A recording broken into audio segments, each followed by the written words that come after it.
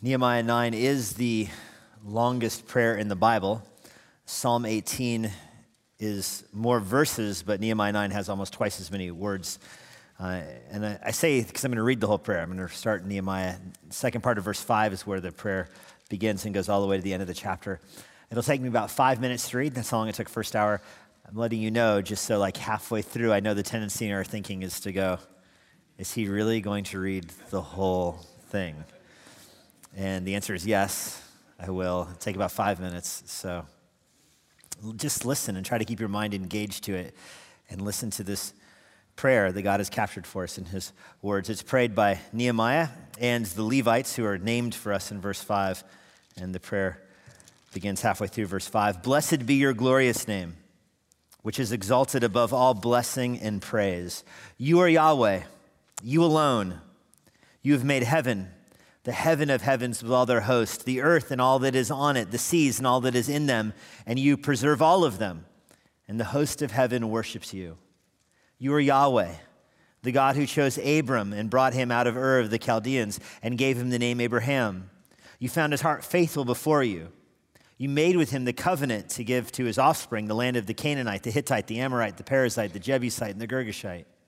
And you have kept your promise, for you are righteous.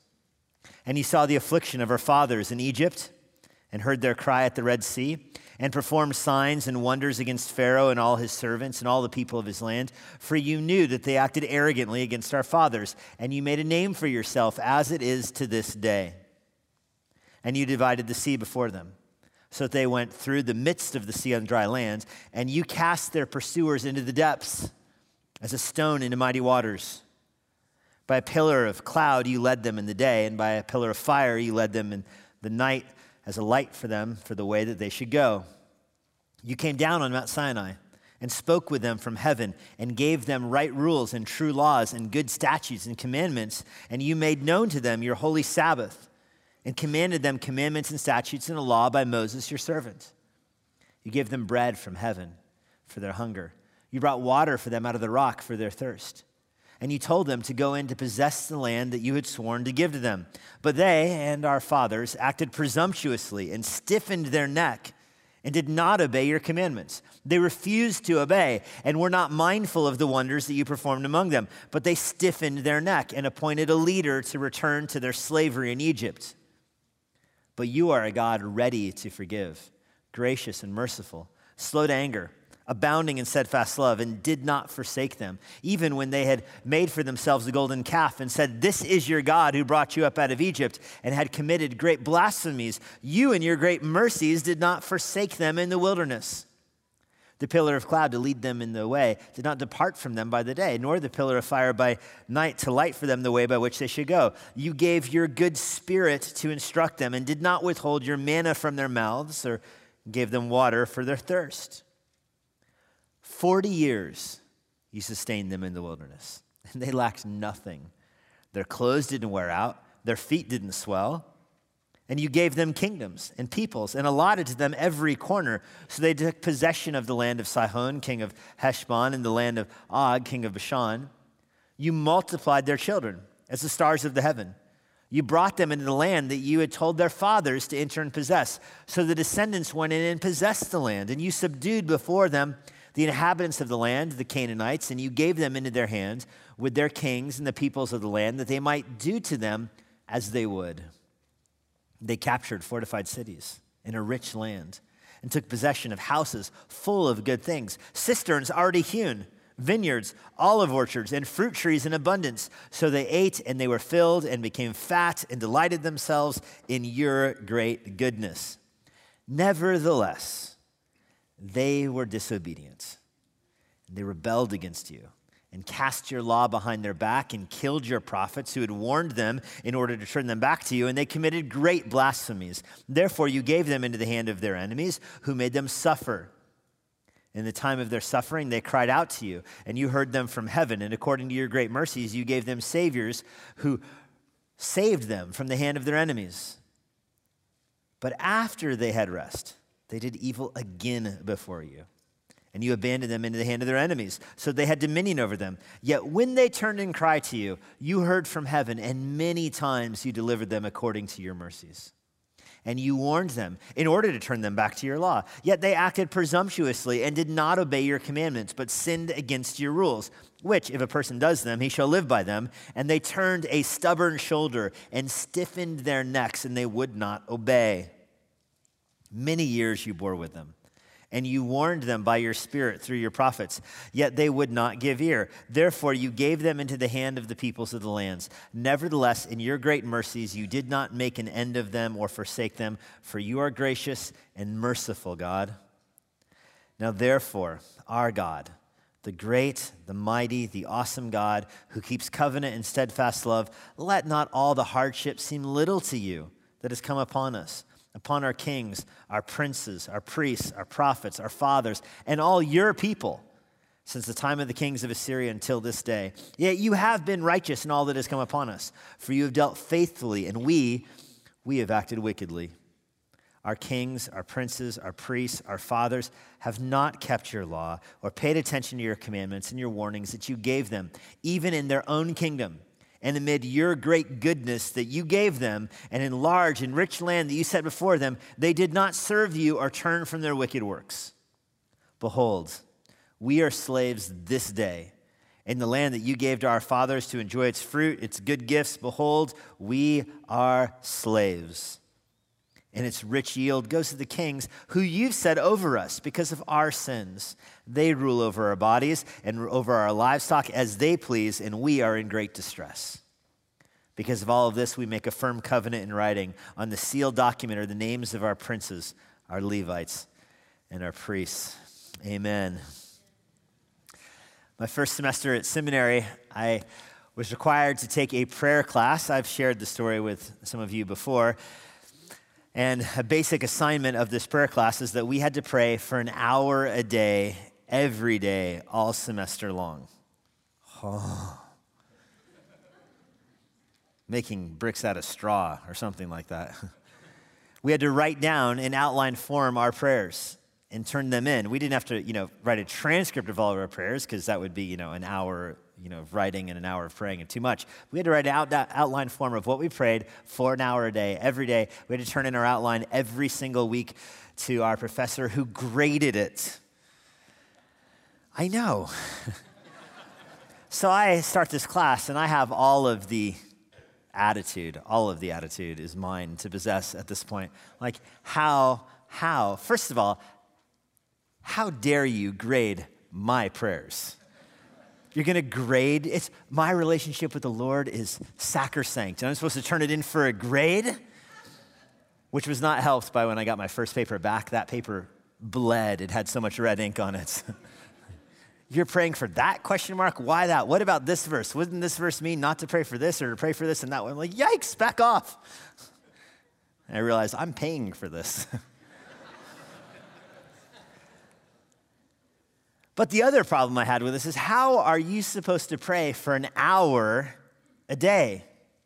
At that point in my life, I could think of two categories of people that could pray for an hour a day. The first are the people that would have no problem talking for an hour about any subject. They would talk the ear right off the Lord if they could, and they were trying to. So I had that category of person in my mind. And the other category of person I had in my mind was those that were speaking in tongues. So kind of like the rambling and then the tongue speaking. And then I recognized that they're basically the same category. I'm going to regret that comment later. How do you pray for an hour? And I learned a very valuable lesson in this class, a very practical lesson from my professor. The best way to pray for an hour, he taught, is to structure your prayers. Get a structure going. Get some headings going. Fill in the content under the headings, and you'll find that the hour flies by faster than you know what to do with it. And he was exactly right. That is exactly what happened. Once I started breaking out my prayer life into different headings and different topics and had some kind of progression to it, it was actually quite easy to pray for an hour. And that's when I realized that the grading my papers was actually effective. It taught me to approach prayer in a more proactive way, a more effective way, to think through what exactly is it that I'm praying for? How am I structuring these prayers? How am I moving between the desires that are in my mind and what is in my heart and on my heart and in my head? How am I moving from that up to the throne room of God, up to the Lord and bringing these requests before him in a way that has an effect on me? My wife, when she prays, she uses a prayer journal, and she has different headings in her prayer journal. She'll pray for our family, and she'll pray for the church, and different categories, our kids and their long-term future and more immediate goals with them and her own relationship with the Lord. She moves through those kind of headings, and I think that's a very helpful way to pray. Perhaps you've heard of the acronym ACTS, ACTS. I know it's probably the most common one, and I know many of you heard it. I'm sharing with you again just because I think it is so effective to structure your prayer life this way.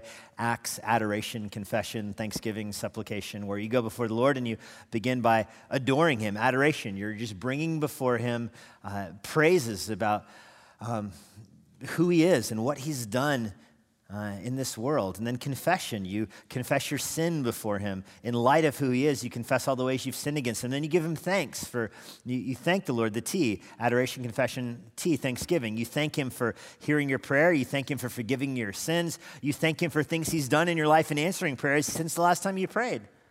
And then supplication, you bring him new requests at the end. Just that little structure right there. ACTS has a way of bracketing your prayer and giving it momentum and cohesion to it.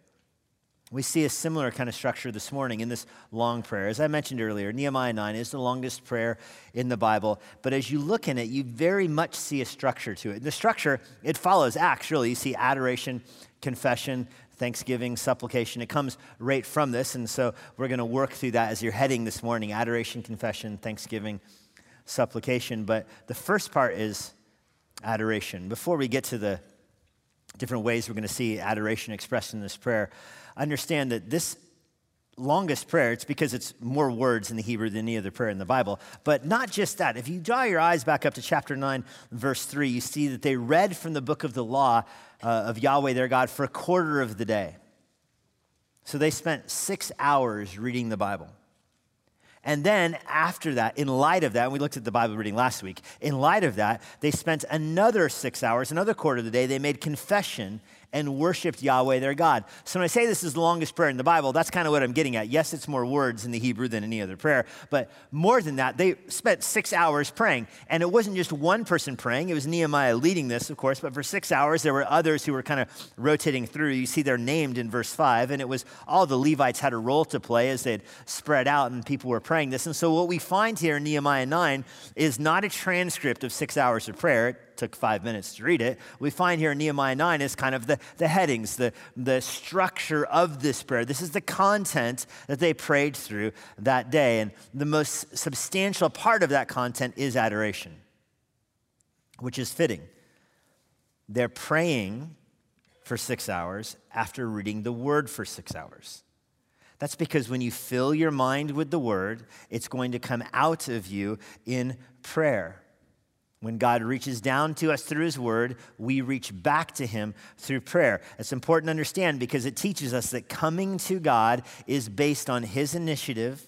It's not based on human eloquence or on man's effort, but on God who gave us his word. So we fill our mind with his word, and then we turn our hearts to him in prayer. So I hope as we go through adoration, confession, thanksgiving, supplication this morning, that will be helpful for you. We'll begin with adoration. Adoration is the biggest part of this prayer. And so I've broken down the adoration heading into 7 different little subheadings. So if you're taking notes, it's the ACTS acronym, but underneath the adoration part, 7 different subheadings. These will be the only subheadings for the morning if you're pacing your sermon note paper right here. These 7 subheadings are only under the adoration, and we'll go through them one at a time. First, the adoration begins with recognizing that God is a creator. That God is a creator. And as I mentioned, this whole prayer is based on adoring God for who he is, and certainly God is a creator. We adore him for who he is, which is manifested in what he has done. We know who he is because of what he's done. You understand what kind of God he is by what he has done in the world, and the first of all of his acts in the world is creation. And so that's where this prayer begins in verse 6. You are Yahweh, you alone. And when you see the Bible described as God being God alone, it means, first of all, that he's not a God like the other nations have gods. You know, there's Baal and the Asheroth and all the gods of the other nations. It doesn't mean that God is, one among many. It means that God is not like those other gods. In the category of real gods, he is the only one on the list.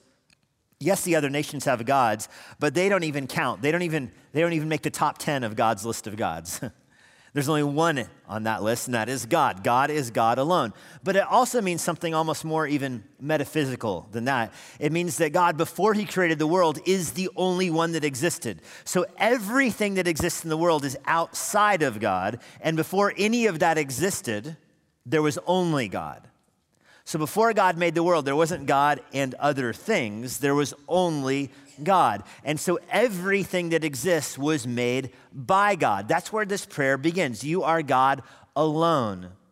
Just because God is God alone doesn't mean he is God who is lonely, because God exists in Trinity, Father, Son, and Spirit. So the three persons of the Trinity are in relation with one another. They have fellowship with one another. So God is not lonely before he creates the world, but he is alone. You have made heaven, verse 6 says, the heaven of heavens. In other words, the highest heaven where God dwells. We don't know what that is like. We don't know what is going on in the throne room of God. We don't know if, in that sense, if he really even has a throne room. We're just imagining him in a place. That's the way our minds work. We have to put God in a place. Well, wherever you've put God in your mind, know that everything that's around him is not him. That whatever you have him in was not in existence before he created the universe. God is God alone. Everything you imagine around him is created by him. He is over, another way of saying it is, he is over everything. And that's why he says that. In fact, back in verse 5, blessed be your glorious name, which is exalted above all blessings and praise. Even your praise, God exists before and above your praise. And then Nehemiah and the Levites go into categories, realms of existence, spheres of existence here. He is over the heaven of heavens. He's over the earth. He's over the seas, it says. And that's showing you that every category, every realm, every sphere that God has made, he's over. He's over all the life on the earth. He's over all the life in the seas. He's over all the life in heaven. And Nehemiah gives you that, over the heaven of heavens with their host. Yahweh's exalted above angels. On the earth, all that's alive on the earth, God's above them. In the seas, all that's swimming in them, he's above all of them. And all the host of heaven, it says in verse 6, worships God. The angels worship him. And you think, of course, God is above all the animals and is above all the people. Why is he beginning his prayer with that? It's echoing Moses. It's echoing David. Remember, Moses said, if I go down to the bottom of the sea to look for you, I can't get to you down there, and yet you're there. I can't climb high enough to heaven to find you, and yet you're there. David takes that phrase and says, if I'm running from you, can I hide from you at the bottom of the ocean, or can I hide from you in heaven? No, you're everywhere. God made all of those places. He's over all of them. And so that's helpful when you're praying. Do you understand why? God made you, and so he wants to hear your prayers. He made you. God is omniscient. He knows all things, and his ear is especially drawn towards you because you're made in his image. God knows the prayers of your hearts. He knows the prayers of your mind because he made the whole universe. So you might think, there's too many people in the world for God to hear my prayers. 7 billion people, and they got thoughts in their minds and thoughts in their hearts. How can God be aware of all of them? Because God made all of them. So God didn't overwork himself. He didn't make more people than he could keep up with. No, he made all of you. You think it'd be hard for God to hear all of your prayers at one time? Okay, not as hard as creating the universe in 6 days, which he did, so he can keep up with your prayers. He made you. That's important to remember when you're praying. I love how this prayer begins with that. It's just a reminder that God made the universe so he can hear your prayers. And you're praying to the one who made you, and so he's inclined to listen to you. Colossians 1 verse 17 says it this way: he's before all things, and in him all things hold together. He created all things, and so he's in control of all of them, in control of all of them. Secondly, God's not only the creator, but he's also the chooser.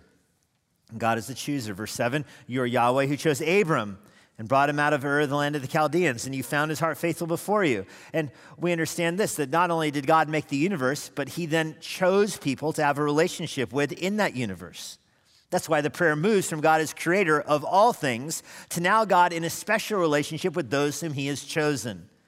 Abram did not sign up to be the one who would receive the covenant from God. There was no booth in the mall of the Chaldeans where, wanted somebody to be in a covenant with Yahweh, and Abram filled out one of 100 applications, and God had a committee that sorted through all the applications and settled on Abram. No, Abram didn't apply. He didn't sign up. God chose him. God initiated. God came to Abram and said, I will be in a relationship, a covenant relationship with you. And he chose Abram because he was going to make Abram faithful. And he says in verse 8, you found his heart faithful before you. And so you might be prone to think, oh, God looked around the world and found Abram who was faithful and then chose him. No, Abram was faithful. God found his heart faithful, which is a way of saying God molded it into faithfulness because of what you see at the end of verse 8. You have kept your promise, for you are righteous. Abram is faithful because of God's righteousness. Abram puts his faith in God's righteousness. God imputes his righteousness to Abram. Abram is now faithful. Abram has faith in God, which of course is given to him by God. God chooses Abram, gives him faith. Abram exercises his faith in God and God's righteousness. God then counts Abram as righteous because of his faith. That's the great exchange there. Abram places his faith in God. God gives his righteousness to Abram. That makes Abram faithful. Do you remember when Abraham went up to the mountain to offer his son Isaac, and he lifts the knife, and God stops him and says, I'm going to provide a sacrifice for you instead. And then he says, I knew that you would obey. I knew that you would believe. I knew that you were faithful. It's another way of saying, it's not God saying, I predicted this would happen. I knew it all along. No, God is the author of all things. God made Abraham faithful. That was a lesson more for Abraham than for Yahweh. You know that, right? It's not like Yahweh learned something new about Abraham from that. Like, oh, what a plot twist. No, this was done to demonstrate God's faithfulness to Abraham. This is so evident when God made the covenant with Abraham. Remember, he put Abraham to sleep. Normally a covenant, both sides would shake hands or something. It came time for Abraham to shake his hand, and he fell asleep. God is exercising the commitments to the covenant unilaterally. God is doing this himself, and that is what is going to make Abram faithful and righteous. This is very practical for you.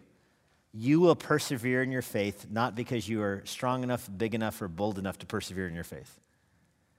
You will persevere in your faith because God is faithful and he is righteous. Now, if you are strong enough, big enough, and bold enough to persevere in your faith, that's great, but know that you are those things as a gift of God. God made you that way. God gave you your perseverance. If you think, there's no way I'm going to lose my salvation because nobody can pry. When I commit to something, I'm all in. I grab with all my hands. And okay, if that's true about you, great, but know that it's God who gave you that gift.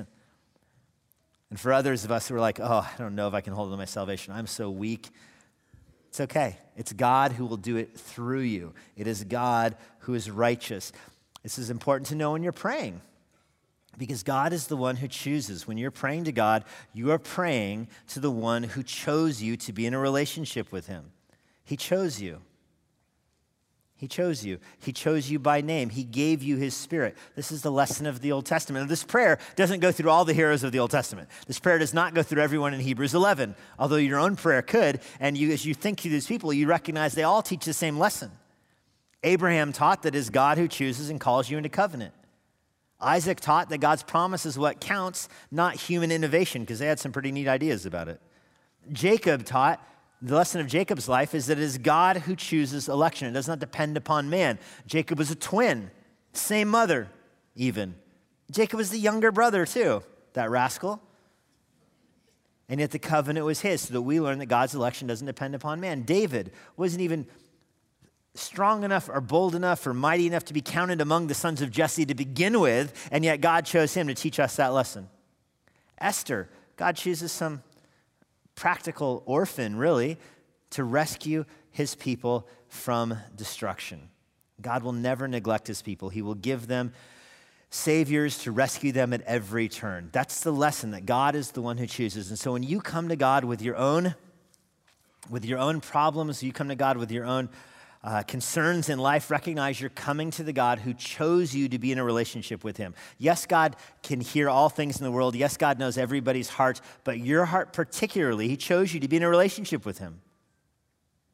Nehemiah understands this. The Levites understand this. That's why for them, They're praising God that he is the one who chooses. They're praising God for election. If you're a Christian, it's because God chose you to be a Christian. I know sometimes Americans have a problem with the doctrine of election, not the political election, theological. Americans have a problem with the theological concept of election sometimes because we say, you know what, that's not right. My free will, I should get to choose. What about my free will? What about me?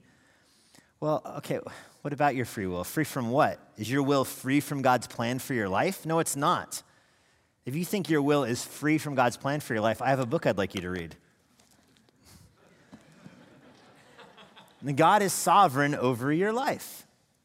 And so you are in a relationship with him based upon his will, his initiation. Now, for Americans, that causes us problems because we like human independence and, all that kind of stuff, one person, one vote kind of thing. But the Levites aren't coming from a democracy background. The Levites received the doctrine of election as good news for prayer. Oh, how liberating it is to pray to a God that chose me. How liberating is it to pray to a God that wants to be in a relationship with me and that he initiated it. We love God because he first. That should fuel your prayer life. I hear people say, if God is sovereign, why bother praying? Have you heard that? I flip that around. If God's not sovereign, why bother praying? If God's not in charge, why bring him your requests? What do you want him to do about it? I mentioned the presidential election earlier. I have a 7-year-old daughter. You don't need to persuade her who the right candidate is. She can't vote. She's 7. Okay, all of your energy sent to persuade her. At the end of the conversation, she'll ask me, wait, which side are we on again? She doesn't know the political parties. She can't even vote. So don't persuade her to which candidate, okay? You get that? She can't help you when it comes to the election. If God is not sovereign over the affairs of men, why would you bring your prayer request to him? What do you want him to do about it? Can he hear your prayers? Can he do something about it? Can he act on them? Well, if he's sovereign, yes, he can. That's why we pray to a sovereign God. So just appreciate that Nehemiah's prayer is, the foundation of his prayer is that God is indeed the chooser.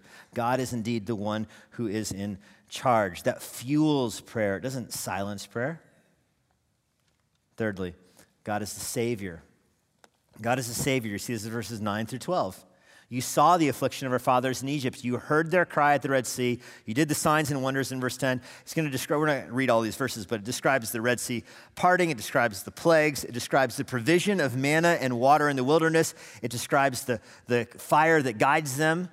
God brought them out of slavery and then carried them all the way home. He has the power to save. It does no good if God just leads them out of slavery and then leaves them in the wilderness. No, they need somebody to care for them and provide for them all the way to the promised land. A good pilot is not one who can just take off well. A good pilot has to actually land the plane well too. That's the key part of your flight. That's the way God is. He doesn't just get them out of Egypt. He carries them all the way to the promised land safely. He's described here as sending them. He is the Savior, and he sends them saviors. He is the one who provides for them, and he takes them to where he wants them to dwell. This event described in verses 9 through 12 is the most commonly cited event in the Old Testament. There are more Old Testament references about God delivering Israel from Egypt than any other events, even more than creation, more than the flood, more than the Tower of Babel. And those other events you think have more global scope. Yes, but when the Jews go and think about how God is faithful to them, their mind goes back to the Red Sea crossing. All their holidays celebrate this. Passover, instituted before God led them into slavery. Yom Kippur, instituted in the law, given to them in the wilderness. The Sukkot, or the Feast of the Tabernacles, the tents, and you see the stars through the roof of it to remind them when they were in the wilderness. It is so often described in the Old Testament. Their minds keep going back to this event, that God knows how to save them. They're hungry, he gives them food. They're thirsty, he gives them water. If he needs to give food just magically appearing from the ground, so to speak, manna, there it is. He will provide for them. Water from the rock, there it is. He will provide for them to teach them the lesson. If he can save them physically, that means he will be able to save them spiritually. He will save them spiritually. That's why we pray to God, recognizing that he is the one who saves us. He is the one who chooses us. This all fuels each other.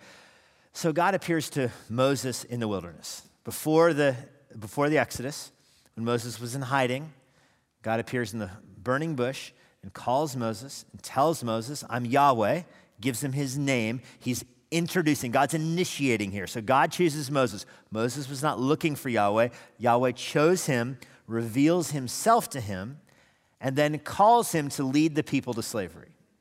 Moses says, no, not going to do it. I can't do it well. I can't stand up to Pharaoh. I'm too weak. I cannot do it. And God does not say, okay, I'll find someone else. He says, Moses, maybe you're not listening. Burning bush, my name is Yahweh. I made the universe. I'm telling you, I made you for this. Now go and do it. And yet it's clear when Moses goes and does it that it is God who is working through him.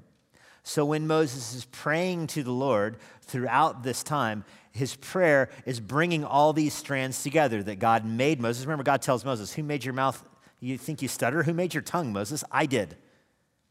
So Moses, as he's praying to God, is praying with a stuttering tongue that God gave him, knowing that God chose him, and ultimately knowing that it will be God who is the one who will save them. That fuels your prayer, which makes Moses look forward to the day that he'll send the ultimate Savior. Next, God is the ruler, not just the Savior, but God is the ruler. You see this in verses 13 and 14. Now that God has led them in the wilderness and saved them, you came down on Mount Sinai and you spoke with them from heaven, and you gave them right rules and true laws and good statutes and commandments. God, because he made them, God, because he owns them, God, because he will save them, can tell them how to live their life. Do you notice how God's commands are predicated on who he is? I can't give you commands on how to live your life because I didn't make you, with 3 exceptions. I can command my daughters all day long. God can tell you how to live because he, listen, made you. And he made you for his glory. He made you for your good in his glory. So as he reveals himself to you, he can tell you how to lead your life. And you respond to that believing that his commands to you are good. Do you notice the language here in verse 13? They're right rules. They're true laws. They're good commandments. Do you see the descriptors on them? You can tell when a heart is getting hard towards the Lord when those descriptors go away. Remember Eve, as she was tempted by the serpent? She didn't describe God's command as good and right. She said, yeah, God told us not to eat or even touch the fruit. You see the hardening already in her heart. She's already adding to the word of God. She did not receive God's commands for her good. No, a heart that is filled with faith receives God's commands and his laws and his ordinances as a blessing, as the Levites do here. They're good commands. So when God tells you how to live, you realize those commands are for your good. And God has the authority to give them over your life. He has the authority to tell you how to live your life because you belong to him. He sets the terms. Now, the flip side of that is his laws actually do give life. The blessing about him being the Lord of life is that his laws do give you life. His laws do chart out a good way for you to live. You know, if you're leading a life of unconfessed sin right now, it's not going to work out well for you. Your sin will be exposed.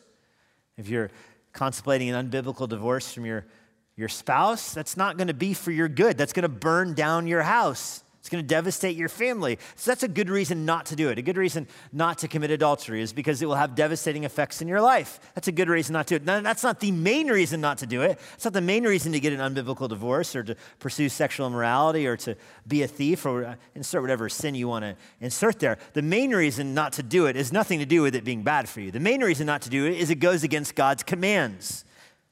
But the secondary reason is that God's commands are, in fact, actually good for you. When you model your life off of his word, it goes well for you. When you disobey his word, it goes poorly for you. And on top of all that, he's your creator and owns you.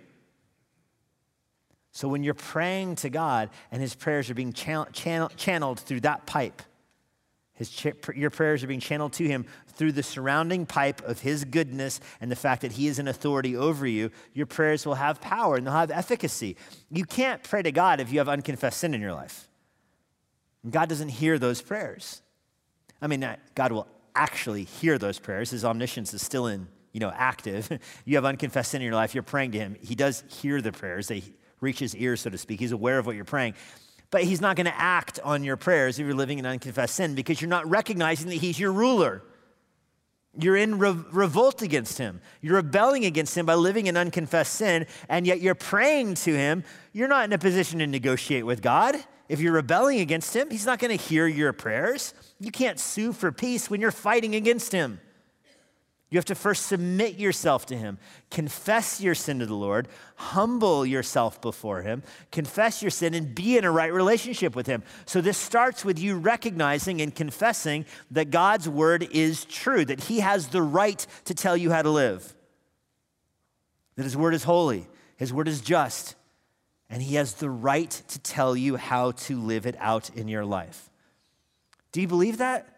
Do you believe that God's word is for your good and that he has the right to tell you what to do? Because it's very easy to say, God, you better back off. Your commands are cutting a little close to the cotton here.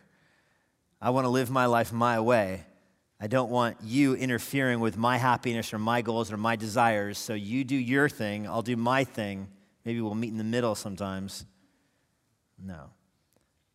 To be in a right relationship with God, you recognize that he is the rule giver.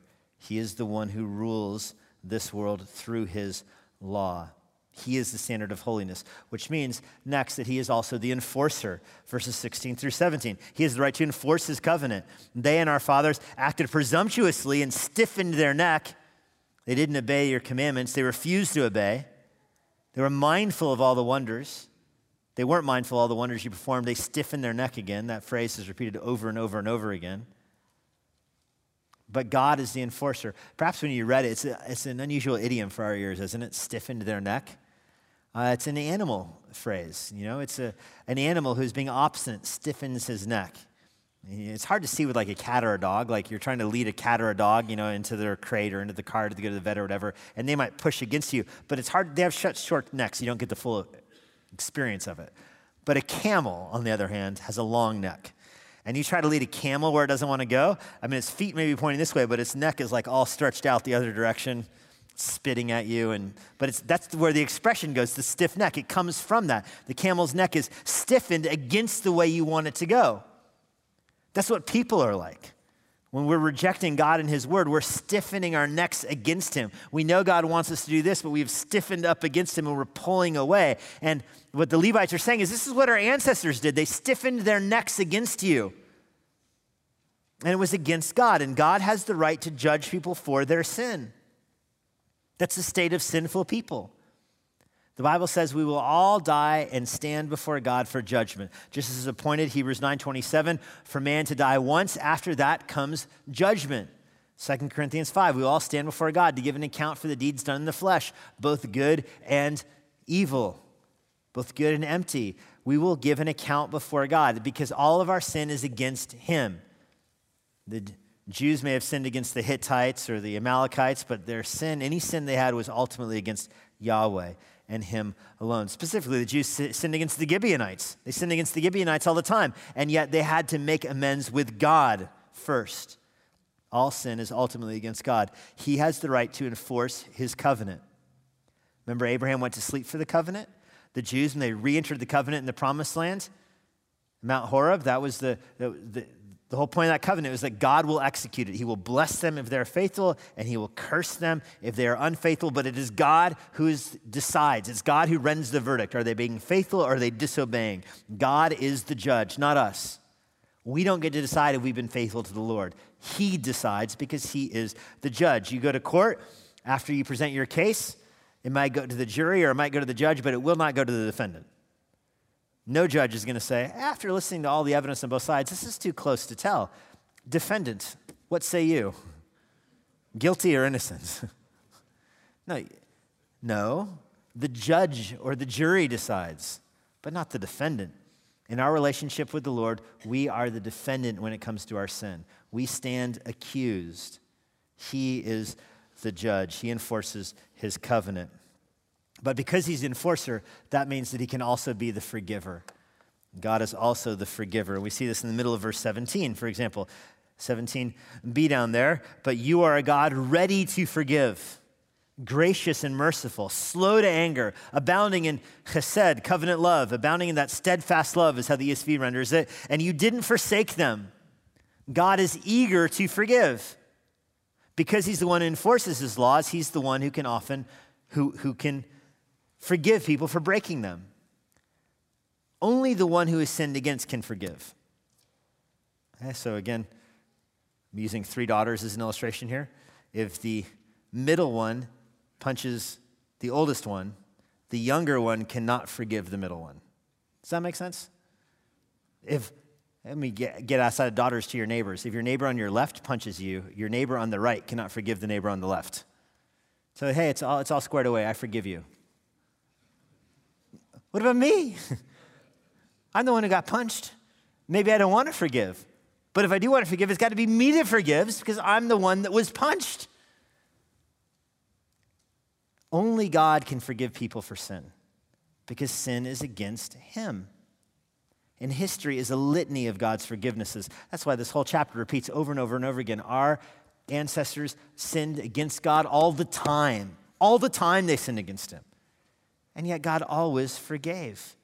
And I love verse 17, the last part of it, because it describes a God who is eager to forgive.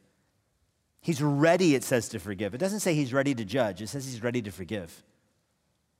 In fact, judgment is a tool that leads people to forgiveness. Forgiveness is not a tool that necessarily leads people to judgment. God describes himself as ready to forgive, and if it takes judgment to break you to the point where you ask for forgiveness, that's great. But the Bible does not describe God as a God ready to judge who might use forgiveness to bring you to the point of judgment. This is not the 2 streets aren't equal here. God uses judgment to bring you to where you repent and you are forgiven. He judges people to lead them to forgiveness. He doesn't forgive people to lead them to judgment. That's why the Lord's Prayer does not say, hey, when you pray this way, say, Father, judge quickly.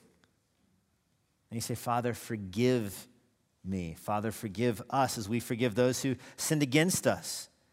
When you pray to God for forgiveness, you're praying to him, asking for something that he is ready and willing to do.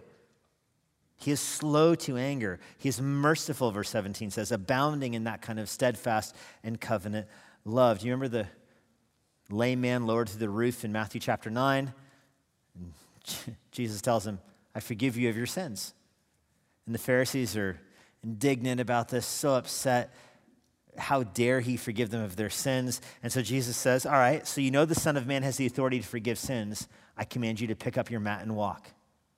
The miracle of walking was designed to attest that he has the authority to forgive sins. Notice how those kind of miracles are always tied to forgiveness, not judgment. It's not, so you know the Son of Man has authority to judge your sin. I'll have him pick up his mat and walk. No, he's building people towards forgiveness. The Pharisees were so angry at that. Do you remember what they said? Rawr. Who can forgive sin except God alone? To which I say, amen. I love it when the Pharisees get something right. Who can forgive sins except God alone? Nobody. Nobody. Note down in verse 20, you gave your good spirit to instruct them. I love this, a rare term in the Old Testament. It's a Trinitarian concept that God gave himself. And when you give your spirit, you're giving yourself, aren't you? We don't even have a human way to give your spirit because it's so essential to who we are. But God sends his spirit. It's his own spirit, his good spirit. No one is good except God alone. The Holy Spirit, of course, having the nature of God. God gives his good spirit to instruct us. He doesn't withhold the manna or the water, it says in verse 20. These are from sinful people because God is so eager to provide his light and his direction and his nourishment even in the middle of their sin, which leads us to God as the fulfiller. God is the fulfiller. Verse 23 through 25 repeats all of this covenantal language. We don't have time to go through it, but God is using, Nehemiah and the Levites are using language that God used towards Abraham, towards Joshua, towards Moses and the Israelites in the covenants. He told Abraham, I'll make your offspring as numerous as the stars of the sky. And that's what you see in this section here. He told Joshua, you'll dispossess the land from the nations around you. You'll take it over. In verse 24, Our descendants did. They possessed the land and subdued them. They captured the cities. So all of God's covenantal language is being fulfilled by God. God made promises with his people, and he fulfills those promises. Again, I hope you see how this helps your prayer life. When you understand that if God has promised something, it will be God who fulfills that thing. If God is the one who said, I will never leave you or forsake you, then you pray to God that he won't leave you or forsake you, because it's God who will answer that prayer. If God has said, with every temptation, he'll give you a way of escape, you pray to God in light of that promise to give you a way to escape temptation. And he will do it because he's the one who promised it. So you pray to him in light of his promises because he has a track record of fulfilling his promises. He says, if you lack wisdom, pray. I'll give you wisdom. So you pray to God for that wisdom in light of all of these things. You see how they're all progressing? It doesn't make sense to pray to God for wisdom if you're living in unconfessed sin. I really don't know what to do about this sin. Okay, repent. That's what the Bible says. But if you're in a right relationship with the Lord, then you work through and you pray to God in light of his promises, and he hears and he answers. He answers in these covenantal terms, responding to people based upon his own promises to them. In other words, when you pray to God for mercy or forgiveness or grace or wisdom, you're not praying to him for something that he's reluctant to give. You're praying to him for something that he has actually promised he would give. He said so himself. Well, that's the adoration part of this psalm. That moves kind of into the confession part, and we'll go somewhat quickly through these to the confession part. Whoa. You just go to the title slide. I don't want you singing the song yet. To the confession part here. Verses 26 to 31 starts to rehearse all the sins the people did. Verse 26, nevertheless, they were disobedient and rebelled against you. They cast your law from behind their back. They killed your prophets. They kept sinning against God. They kept running from him. This is the story of the Old Testament. This whole chapter, Nehemiah 9, is kind of Old Testament 101, isn't it? It brings you through a survey of the Old Testament.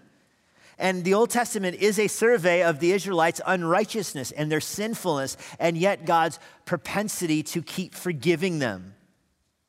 This is what is remarkable. Verse 28 is probably my favorite verse in this here.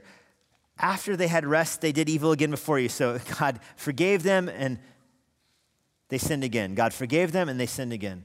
God put them in exile, they sinned again. I mean, God keeps helping them and they keep sinning. And after one of those cycles, you abandoned them to the hand of their enemies, so they had dominion over them. Yet when they turned and cried to you, you heard from heaven. And many times you delivered them from according to your mercies. He doesn't even say which event he's talking about here. That's the Old Testament story right there. It goes so much against our human nature, how we think about God, because as we think about God, we're like, I spent 5 years running from him. It should take at least 1 or 2 years of me working really hard to be a good boy to be back in a right relationship with him. You know what I mean by that? Like I spent so long in this sin that I would imagine it would take a long time for me to work my way back into God's good graces. That's not how God works. God gives grace to you and forgiveness to you when you ask. You could have been running from him for 5 or 10 years. I talked to somebody after first service who said they'd been running from the Lord for 10 years. They used to go to church regularly. For 10 years they've been running. How encouraging is it to know it takes one moment to be back on the right road? If you're running away from the Lord, it's not the kind of wrong turn you have to trace back all of your steps to go back. Where did things go wrong 10 years ago? Man, you would end back up in the garden if you did that trick. You don't have to go back and figure out what went wrong the first time. No, you just repent right now. No matter how far away you've run from the Lord, you're always right there. His forgiveness is right behind you. So just stop, confess your sin, and turn to him, and he will forgive. He will forgive. This doesn't mean you gain a good life by obeying God's commandments. It just means you get back into a right relationship with him by turning to him and asking for forgiveness. Thanksgiving, I'll skip this because of time, but we've basically already covered it. So much of the psalm is giving thanksgiving to God. But what about supplication? What is Nehemiah and the Levites actually asking for in here? Because this is, I think, is so convicting. It's in verse 32. Therefore, our God, this is all building this request. Therefore, our God, the great, the mighty, the awesome God, repeating what they said at the beginning. In case we forgot, it was 5 hours ago, reminding ourselves. Here's their request. Let not all the hardship seem little to you. That's their request. God, we want you to know what we've been through. We've been through so much. And there's even a wrestling in their mind how they described it in verse 29 down to that verse. I mean, is this God's fault? They're not blaming him, but he's the one who exiled them. And they're saying this. You hear if you were to read this on your own sometime, you would feel their pathos here as they say, we're in trouble, God, because you sent us into exile. Not that we're blaming you, but it was you. Our ancestors were sinning and they totally deserved it, but you're the one who did it. But we're not accusing you of wrongdoing. At the end of all of this, God, just know this is hard. That's what we want you to know, God. Where we are right now is hard. Can you understand that? How different that is than the way Americans often pray. Because we like to pray, this is my problem, Lord. Here it is, spelled out. I have come up with a solution. There's 3 solutions. There's 3 logical solutions. I have sought counsel from all of my friends. I've charted out the pros and cons of all 3 of these, and we and my multitude of wise counselors have settled on option B. And option B is best implemented in these 4 ways. Here you go. You're like, why isn't God answering my prayer? Isn't that the way we pray? I know I'm so tempted to pray that way for things. Like, this is the problem, and here's the best solution, God. I've thought a lot about this and got a lot of wisdom from a lot of wise people, God, so this is the best answer. That's not how the Levites are praying here. They're saying, God, this is the problem, and it hurts, and you need to know about it. There you go. It doesn't make sense for both of us to stay up all night worrying about this, God, and you don't sleep, so it's on you now. Take care of it. That's their supplication. That's what they're building for. They see the effects of sin in their life. They see their own kingdom, that they're suppressed and oppressed in their own kingdom. And they want God to know, and they want to ask God, what are you going to do about it? And they're going to respond to this by making a covenant with God again, and we'll look at that tonight. So, in my family, there are people, my extended family, there are people that I only see occasionally, regularly but occasionally. Perhaps on holidays, perhaps at funerals, honestly, is where I'm mostly seeing these people, is at funerals. They're part of my family, aunts or cousins or something. They're certainly part of my family, and I see them somewhat regularly at those events. But we don't communicate between those events. There's no, like if I got a phone call from one of them and I saw their name on caller ID, I would be surprised. I would think something's probably wrong. I better take this. What's wrong? Or a text message would just be unusual. Now, I'm not saying they're not my family. They are certainly my family. But we're not really friends. And I'm not blaming them for this. I recognize the phone is a two-way street. I could call them as easily as they could call me. I could text them just as easily as they could text me. It's just, we'll see each other regularly, and that's just what it's like. Now, I wonder if some of you have a relationship with the Lord like that, where you come to church regularly, and you'll see the Lord next Sunday. Here we are at the end of one Lord's Day. You'll be back next Lord's Day. You'll see the Lord here next Sunday. But you don't have any communication with him throughout the week. It shouldn't be like that. You develop a friendship with people by spending time with them. Maybe you have coworkers like that. You'll see them at the monthly staff meeting. You'll see them at that monthly staff meeting, and you'll see them again next month at that staff meeting, or you're on some team together, and at those team meetings, you'll see each other, but you don't have a relationship with that person. You don't text or call outside of work. You're not really friends. The Lord designed you to be in a relationship with him. He designed you for you to pray and communicate with him. He communicates to you through his word. You communicate back to him through prayer. You can't go Sunday to Sunday without communicating to him. He wants to be in a relationship with you. Maybe some of you are in a situation where if you did pray to God, he would be like, oh, the guy does have my number. He sees your name on caller ID. He does know how to get a hold of me. I wonder what's going on.